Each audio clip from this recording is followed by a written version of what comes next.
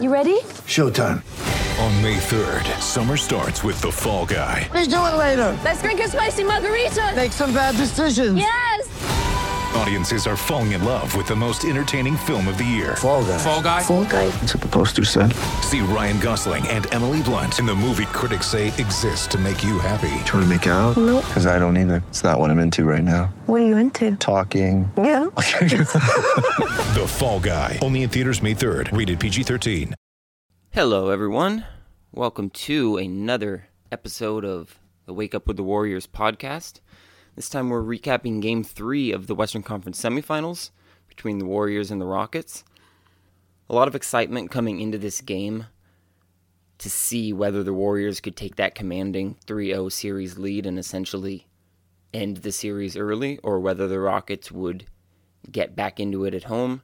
First two games of the series, while weird and at times sloppy and at other times injury-filled, have been exceptionally close and made for very dramatic and theatrical basketball. The first two games were determined by a combined 10 points. And Game 3 lived right up to that billing. This game was pretty exciting, front to back. It was not a incredibly great game if you're a Warriors fan, but it was an exciting one. Warriors jumped out to a very quick lead in this game. They got some very early energy and momentum, and for just a few minutes there, it kind of looked like this was going to be it, that they were going to put their foot on the Rockets' collective throat, and that Houston was going to roll over after this bizarre season they've had and call it a day. Credit to the Rockets, they had no such plans. They were unfazed by the Warriors coming in and kind of sapping some of the energy out of their home building for the first few minutes. And they recovered very nicely, took the first punch on the chin, came right back, and started taking it to the Warriors. Ended up being a back-and-forth fun first quarter in which the Warriors were leading by 1 point at the end, 26-25. Then the second quarter came, and really this is one of the pivotal moments of the game. The Warriors, as they've been doing for most of this series, went deep into their bench to start the second quarter. Kevin Durant and Klay Thompson were out there with the second unit, but the second unit went deep. It had Alfonso McKinney, it had Kevon Looney, and it had Jonas Jerebko. So kind of a bizarre lineup, and that was when Houston really started to attack, really started to take it to the Warriors, started to get some separation. And by the time we got to halftime, the Rockets had a 9-point lead. And while that's obviously not insurmountable for this Warriors team, the momentum had clearly shifted. The energy had clearly shifted. In many ways, it kind of felt like this might be that game that you anticipate to come eventually in the series where Houston takes it to the Warriors a little bit. The Warriors go, all right, we'll get you next game. That didn't happen either. The Warriors came out of the gates firing in the third quarter. Kevin Durant had an icy cold first half. Had some nice plays, but just missed a lot of shots. And he came out in the second half and just started taking it to the Rockets. Warriors offense finally started really clicking here in the third quarter. After having just 49 points in the first half, they poured in 35 points in the third quarter, which we've seen them obviously go a lot higher than that, but this game was played at a very slow pace. 35 points is pretty impressive given the pace. And this was when it turned into the Kevin Durant show. Durant was nothing short of spectacular in this game. He had his highest volume game in a very long time. He took 31 shots, made 14 of them, including 6 of 10 from distance, 12 of 12 on free throws, finished with 46 points, 6 assists to 0 turnovers, and just 1 foul. So he played really, really, really well. Unfortunately, the defense that the Warriors had been playing so well with in the first two games of this series, it wasn't there. Especially wasn't there in the third quarter. Even though the Warriors scored 35 points, they allowed 33. So they were still trailing by 7 going into the fourth quarter. In that fourth quarter, they slowly chipped away at the lead, eventually retook the lead, and we went back and forth all the way down to the wire. Things got interesting and tense and a little bit sloppy as we went into the final minutes. The isolation that has kind of determined this series in all three games seemed to get a little bit sloppier, a little bit uglier in the final minutes, even though that's how the teams had been playing the whole game. The Warriors had a very bizarre situation inside the final minute where they had an opportunity in a tied game to go for a 2-for-1, and they didn't. So that was very weird. And then the Rockets had the ball. Chris Paul, kind of inexplicably, with less than 10 seconds left in the game, drove into the lane, into traffic. There were 3 or 4 Warriors players around him. Didn't even try to find any open man. Didn't try to get the ball in James Harden's hands. Just drove into the congestion. Ended up being a jump ball with 1.5 seconds left. That sent the game into overtime. In overtime, it was really more of the same kind of quick but sloppy play, back and forth. Rockets took a little bit of a lead, and the Warriors were unable to catch up to them in the final minute of overtime. The Rockets ended up winning 126-121. And there are 2 different ways that you can look at this from a Warriors standpoint. There's the optimistic view and the pessimistic view. So, regardless of whether you're looking at it optimistically or pessimistically, Steph Curry had a bad game. There's no other word for it. He played poorly in this game. I've been very defensive of him and the criticisms that he's taken in these playoffs, because I think he's played, while at times not quite up to his standards, still at an exceptional level. And that wasn't the case today. Today he just didn't play well. Or yesterday, I should say. He did not play well.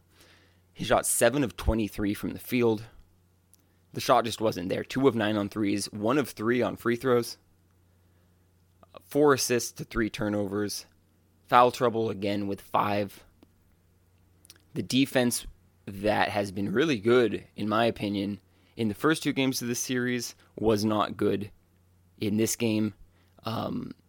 You can go down the line of Rockets guards in this game. James Harden, 41 points, 14 of 32 shooting. Eric Gordon, who was Curry's main assignment a lot of the time, 30 points, 11 of 20 shooting. Chris Paul, 14 points, 4 of 8 shooting. Those guys cooked the Warriors, and it's not all Steph's fault, certainly. But Steph had a bad game on both ends of the court. Klay Thompson hasn't gotten the headlines for having a bad game because he's Klay Thompson, not Steph Curry. The headlines don't follow him quite the same way, but he had a pretty bad game. 16 points, 6 of 16 shooting, 2 of 6 on threes. He did have 8 rebounds, which was nice, but he also had a pretty tough defensive game.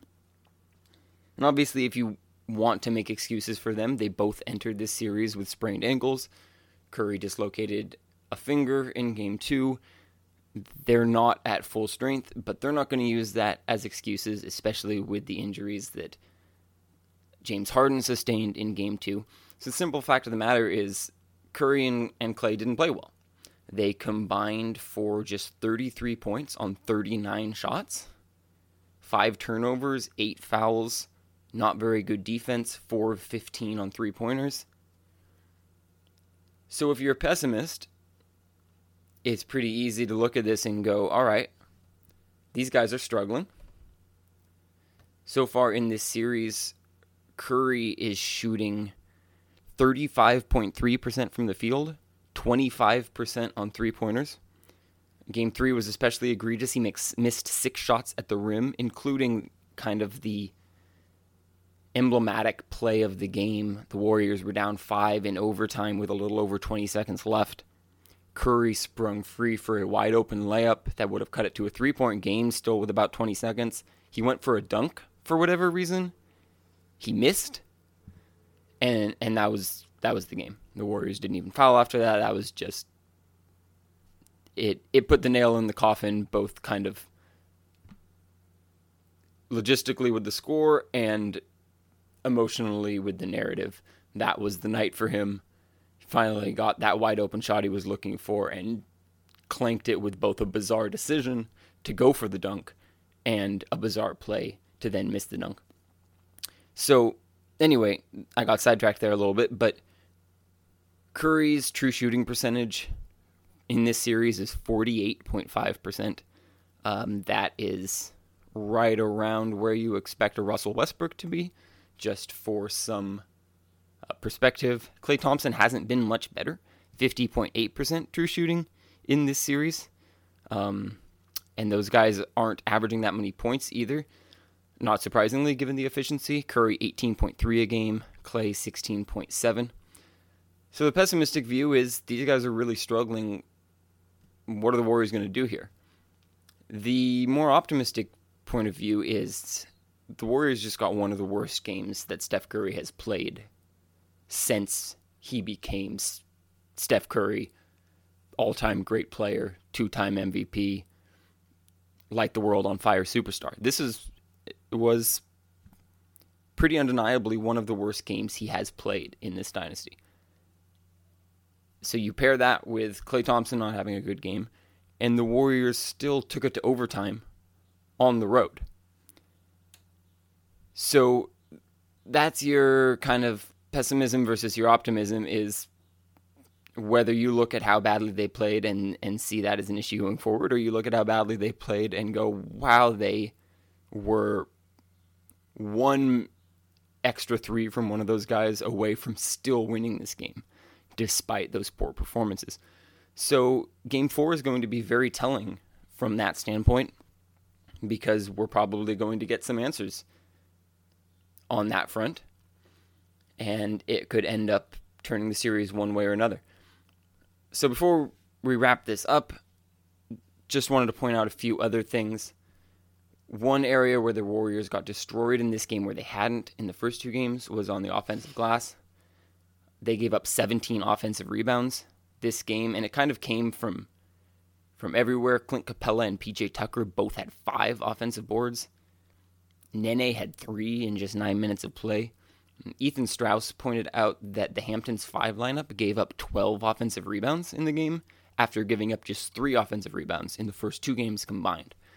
So there were issues there with effort. There were also issues just there with scheme. Houston made some adjustments, credit to Mike D'Antoni there, and the Warriors are now going to have to make some adjustments for those adjustments. Keeping with a trend, the Warriors'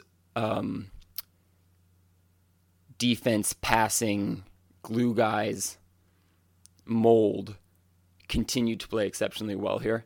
I'm talking, of course, about Andre Iguodala and Draymond Green. Both of them have been aggressive offensively, and it's been huge. Draymond had a triple-double tonight, 19 points. He was the Warriors' second leading scorer. 19 points, 11 rebounds, 10 assists, shot 6 of 10 from the field. Iguodala had 16 points, shooting 6 of 9 from the field. So those two have been picking up a lot of the slack offensively with the Splash Brothers struggling to score. And the Warriors need that, and it opens up the game for Curry and Klay. And if those two start making their shots, I would certainly assume that the Warriors can win some games here with ease. But with this 126-121 victory for the Rockets, they make things interesting. The Warriors now lead the series 2-1. Game 4 is Monday night, 5:30 p.m. on TNT. It's in Houston again. The Warriors are either going to get a commanding lead, or they are suddenly going to have one heck of a series on their hands. And it's going to be fun to find out. So we'll be back with another episode after that. Thanks for listening, everyone. Have a great rest of your weekend.